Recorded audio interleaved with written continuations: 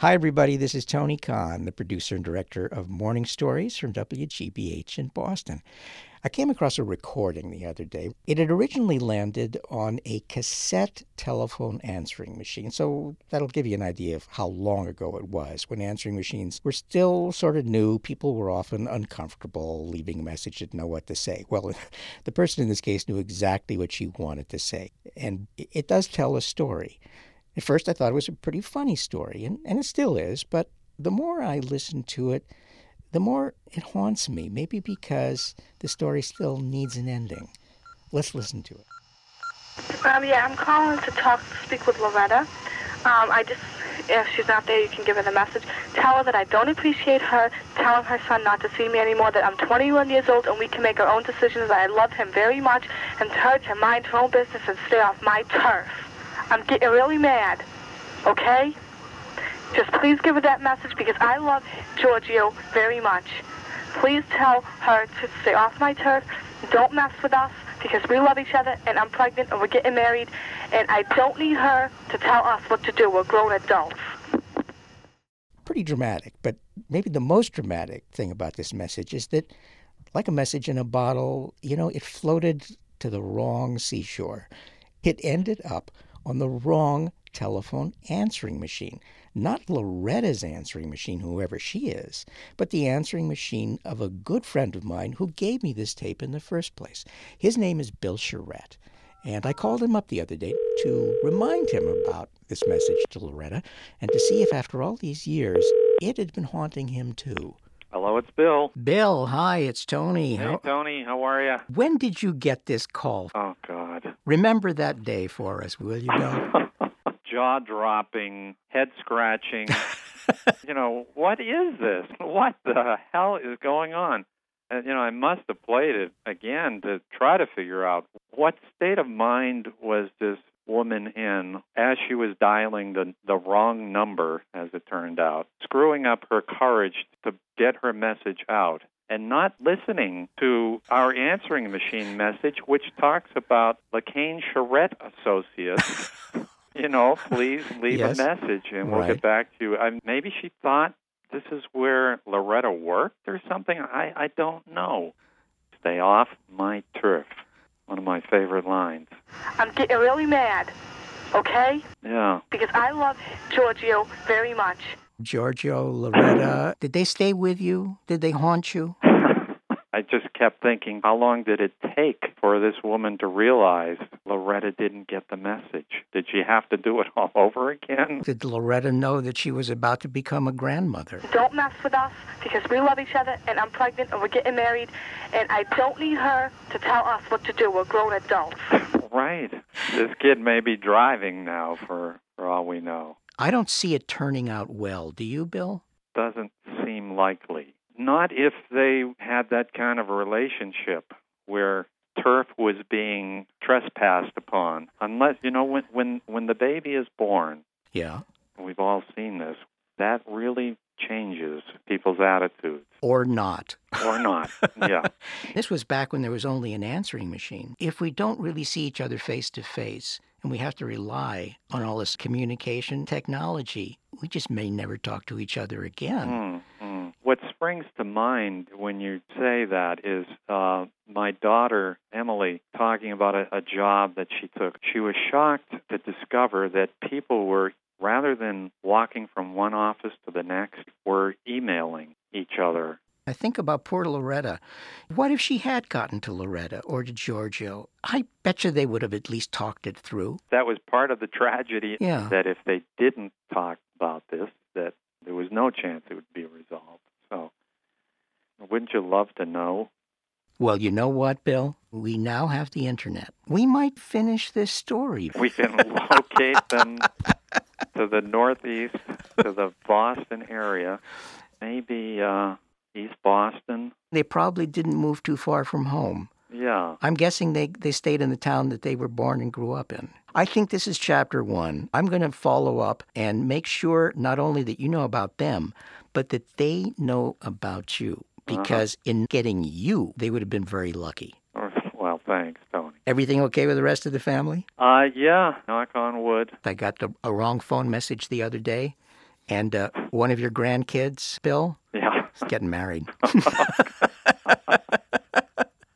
Bill, thanks a lot. Okay. All right. Take care. Take care. All right. Bye. Well, we're here in the studio now with Gary Mott. Often when I have to confront someone and I get their answering machine, I'm like, whew, Yes. wow. This is true. One of the things that didn't exist at the time that this woman was calling Loretta was the realization that you can use telephone answering machines to stay out of touch with people, to just leave messages. So I think she really did, as Bill says, I think she really did have her courage screwed up because she expected to get Loretta. She wanted to engage her in a conversation. Yeah, that's true. And the conversation didn't happen. Today, if you received this message in error, Right. immediately you would go to where? MySpace? Or you could hit star 69, presumably, Sure. and know where the call had come from if it was the last call. Back then, we're talking rotary dials, right? That's right. The telephone was king. When it rang, everything stopped. Your heart almost stopped. The food and the fork headed toward your mouth, it stopped. And you picked up the phone. What do you think has been the most fundamental change in the way we really connect or fail to connect with each other? Oh, I think email and the Yeah. internet has just absorbed so much of our time. Look at us. We sit maybe, 8 feet from each other? We email each other all the time. You and my wife get the most emails in my life. Of course, we wear headphones a lot, so we're always in some intense editing session. So the Right. creative process. Okay. Nice of you to put it that way, Gary. Meanwhile, we keep on getting your stories and emails. We wanted to read some of them to you. Gary, you got a couple over there. Yeah, we got a great letter from Chef Lori. This morning, as I was weeding, I heard the episode You Just Don't Know the Whole Story, Part 2, and was so touched I began to cry. That was the story that we got over the telephone from Eduardo Villamil, who talked about That's his little, right. was a 7-year-old son, I think. Yeah, now he lives in Atlanta. Mm-hmm. It's kind of an odd scene, a mother out weeding flowers and crying, but just the same, I thank you for that story. I have a son who will just be starting high school and a daughter who will be starting junior high school, and as a parent, I worry about them both. I wonder if I'm teaching them all that they need to grow up to be a good person in such a difficult world. As I listen to this father talk about his experiences as a parent with his son, I'm reminded that I don't know the whole story of my children's lives, nor will I, as their stories are constantly being written. I felt uplifted and know all I need to do is to keep trying to be the best parent I can.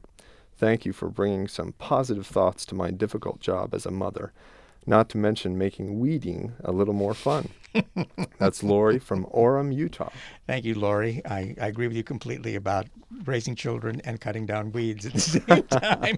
They're not related, but, so anyway. One final email here from John F., who writes to say, I'd been listening to your podcast a lot. Due to some mishap with my podcast software, well, John, it may not have been your mishap. It may have been something that we did at our end. It got the idea that every one of your morning stories was a new podcast. So after I listened to your recent podcast, I listened to another and another and another. There were dozens, no, scores of morning stories. We're approaching our 100th podcast, as a matter of fact. Anyway, he goes on, after hours of morning stories, I feel like a better person. Oh, well, one of the things I like most about your show is how it first entertains me and then makes me think. Well, I want to thank you for your show and wish you well in the future. Oh, and while I have your attention, I thought I'd mention at a previous job I used to use Ipswich software. It was stable, reliable, and got the job done. Well, John, it doesn't just get the job done. It actually allows several jobs to go on week to week. Our jobs, in other words. They are the sponsors of this podcast, and we are very grateful to them.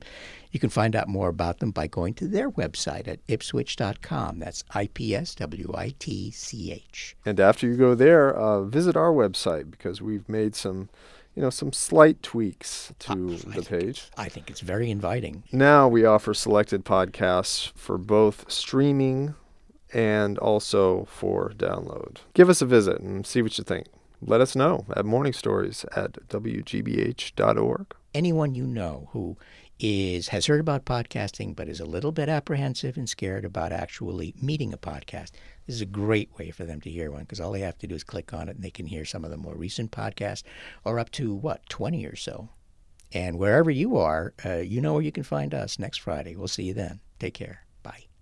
Stay off my turf. I'm getting really mad. Okay? Stay off my turf. Don't mess with us, because we love each other, and I'm pregnant, and we're getting married, and I don't need her to tell us what to do. We're grown adults.